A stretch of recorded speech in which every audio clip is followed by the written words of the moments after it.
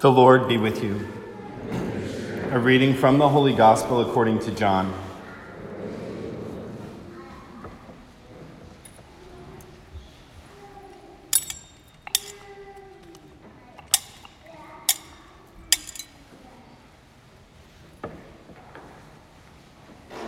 Jesus said to his disciples, "As the Father loves me, so I also love you. Remain in my love. If you keep my commandments, you will remain in my love, just as I have kept my Father's commandments and remain in his love. I have told you this so that my joy might be in you and your joy might be complete. This is my commandment: love one another as I love you. No one has greater love than this, to lay down one's life for one's friends. You are my friends if you do what I command you. I no longer call you slaves, because a slave does not know what his master is doing. I have called you friends, because I have told you everything I have heard from my Father. It was not you who chose me, but I who chose you, and appointed you to go and bear fruit that will remain, so that whatever you ask the Father in my name, he may give you. This I command you: love one another." The Gospel of the Lord.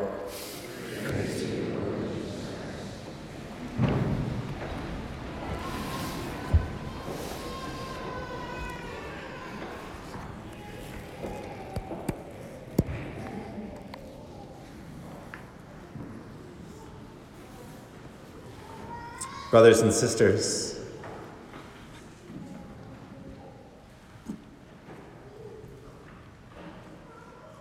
so in the gospel reading today, our Lord is really saying goodbye to his disciples. And saying goodbye is it's something that some of us are good at and some of us are not so good at. In my own life, sometimes I just prefer to disappear quietly.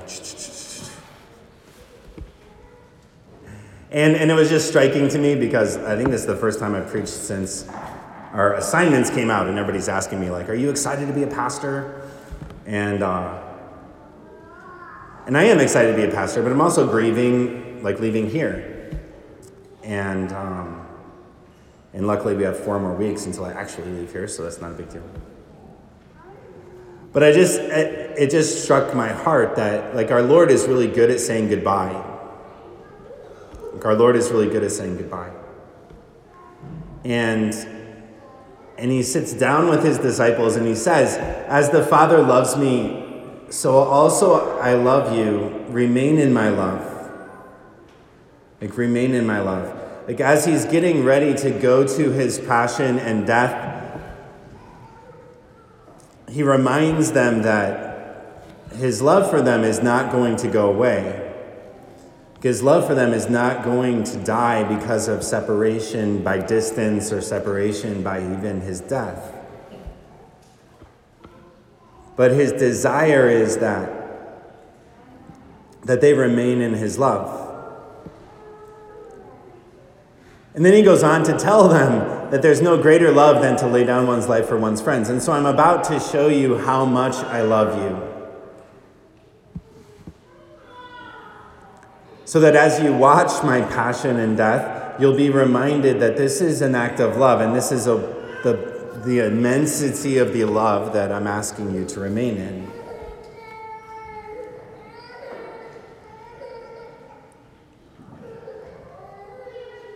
And then he tells them to love one another as I love you. Right? That you're called to lay down your lives for one another. And we learn how to do that from the experience of allowing our Lord to love us first. Right? We learn how to do that from the experience of letting our Lord love us first. And that's something that I think sometimes we can get wrong, or we can miss that point. We can miss that point. And when we look to the cross, or we hear people talk about sacrificial love, we say things like, well, you should love like Jesus loves. And that means looking at what Jesus did and try to do that too. But that's different from experiencing the fact that Jesus did that for you. And I know what that was like to experience the fact that he loved me so much that he died for me. And somehow that's changed my heart. And so I want to pass that experience on to others. And I want to learn from the way that I experienced our Lord's love. And then I'm going to go and do that for others. And then I'm going to go and do that for others. And it's a place that sometimes we get tripped up when maybe we didn't have a very good example of fatherhood in our own life, or we didn't have a good example of motherhood in our own life, and then we try to be a father or a mother by looking at other people and trying to do what they do, which is different from having simply grown up in a family where we experienced the fullness of fatherhood or motherhood from our own father and mother. And our Lord desires to heal all of that and to give us a new experience, right? To give us a new experience. So that we can set aside any kind of distortions and simply learn from him. And St. John knows this well as he writes in his first letter. Let us love one another because love is of God. And it's not that we have loved God, but that he loved us and sent his Son as expiation for our sins, that we learn to love one another because of the love that our Lord has for us.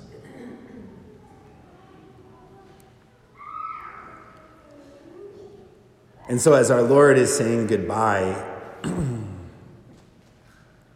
his desire is that his love rest in the hearts of his disciples so that they might go out and love others in the same way. So that their family, which we call the church, becomes a family where there's no distortion, where our Lord has loved his disciples and they've loved their disciples and they've loved their disciples, and we learn love from that experience. And when we find ourselves in difficult times, or when we find ourselves without that experience, we have to go back to our Lord. Our Lord is the only place that we can go to learn what that means. And sometimes we just have to have eyes to see it. Like when we receive the Eucharist, do we think about the fact that this is the same Jesus who said, remain in my love, and there's no greater love to lay down one's life for one's friends. And every single week when we come to Mass, he's laying down his life for me.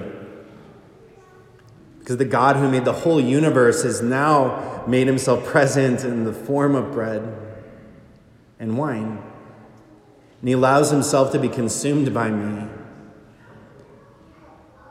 And that means that he really loves me. And if that's true, can I love my family members in the same way?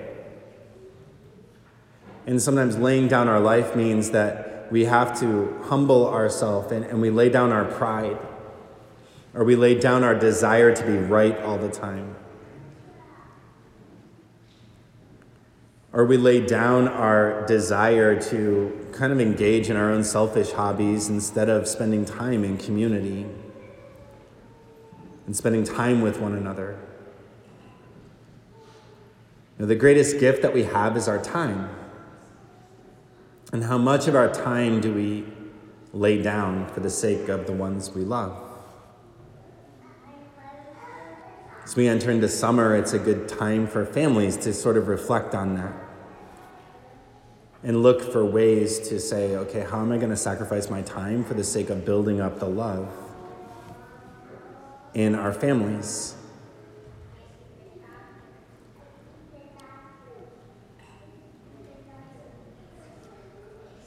And our Lord is saying all of this in the context of, getting ready to leave them and leave them through a very violent death.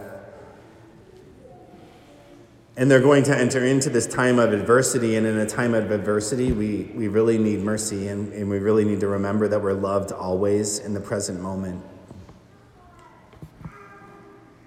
And as we celebrate Mother's Day today, motherhood has a particular characteristic, which is that mothers always love their children in the present moment. Mothers always love their children in the present moment. There was a study done by this scholar named Antoine Vergote where he talks about motherhood and fatherhood and how they represent God's love.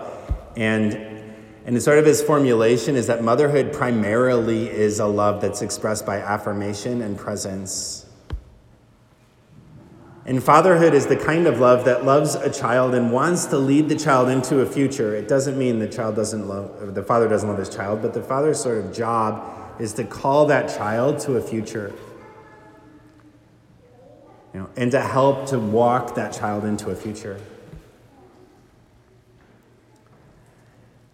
And if that's done well, a child never feels like my dad doesn't love me. The child just feels like my dad knows that I can be great.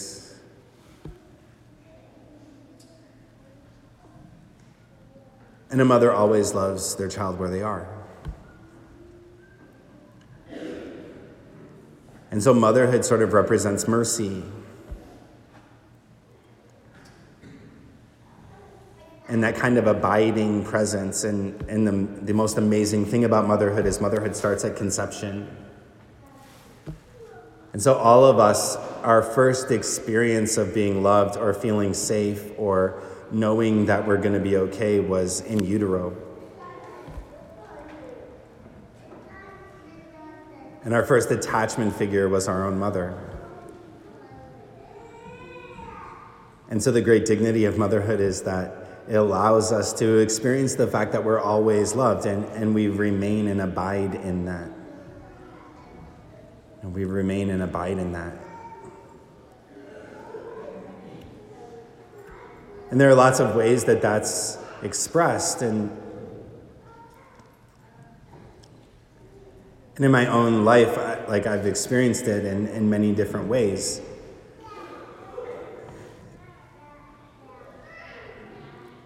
And it was about 12 years ago that I had this experience where, my mother died when I was 2 years old. And so my first experience of the motherhood was in utero with my mother. And she had cancer, and then she died when I was 2. And my father remarried. And my stepmother was always there. And and had great love for me. And then about 2012 or so, I was really at a place where I had kind of lost sight of my Marian devotion, and I was really feeling, I just had a hard time connecting with being loved and the importance of being loved. And I was learning about it in grad school, and I was just sitting there going I don't know what you're talking about. And I went into prayer, and in prayer, I was praying over Mary and John at the foot of the cross, and Jesus looks at John and he says, "Behold your mother." And as he says, "Behold your mother," I had this movement in my heart that stirred up a memory. And the memory was of this other woman who was friends with my parents, and she would come to the house often, and when I heard her voice one time, my heart started moving, and I had no idea why. And so I went and I asked questions about it, but it was always kind of not really answered clearly.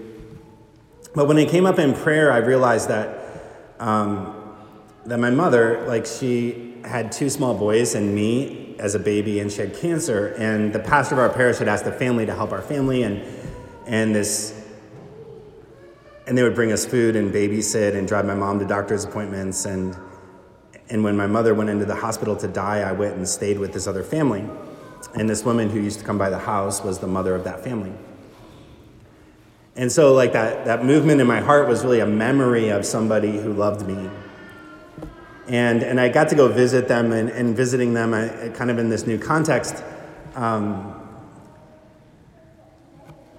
had this really profound kind of experience of like remembering what it meant to be loved unconditionally. And I remember I went to see them, and they had this, like, after a while, this woman, she leaves and she comes back with this bag of stuff. And in this bag of stuff, she had like all the birthday cards from my second birthday party, all the newspaper clippings from when I was in high school, a poem the hospital chaplain wrote about my parents as my mother was dying, and this like red piece of construction paper that says in crayon, "To Mary Mom from Sean." And when you open it up, it says, "I love you" in big letters. And she carried all that stuff around for like 35 years. And then when she gave it to this 37-year-old priest, I had this like profound experience of what it means that somebody could hold me in their heart without really wanting anything from me. And this profound experience of what it means to be loved unconditionally. And then I found myself in this place where my heart was really remaining in that, or resting in that. And through that experience, which is really an experience of spiritual motherhood, it's the kind of like motherhood that we can experience from other people, my heart started to shift, and I started to recognize this is what our Lord means when he says, "Remain in my love." It's what our Lord means when he says, "It's not that you have loved me, but that I've loved you." And the importance of that. And learning from that experience, or that awakening of an experience from when I was, 1 and 2 years old, my spiritual life started to change. And then the way I lived my priesthood started to change, and I came back from Rome, and people were like, "Father, you're different. You weren't like a jerk, but you're different." Because our Lord did that. And that's what our Lord wants to do in our own hearts. And so whenever we find ourselves in a restless place, or whenever, the world seems to be encroaching on the peace in our hearts, the place to go back to is that "Remain in my love." And that's the kind of love that we first experienced from our own mothers, above all. And so today, let us thank God for all of the mothers in our lives, for the ways that they've loved us. We thank him for giving us his own mother, who always can make up the differences or fill in the gaps where we didn't always get what we needed. And most especially, we pray for the grace to remain in his love. And that as we're transformed by that we can go and love others as he's loved us, and truly be witnesses to his grace, his love, his mercy, the transformation that he desires for the whole world.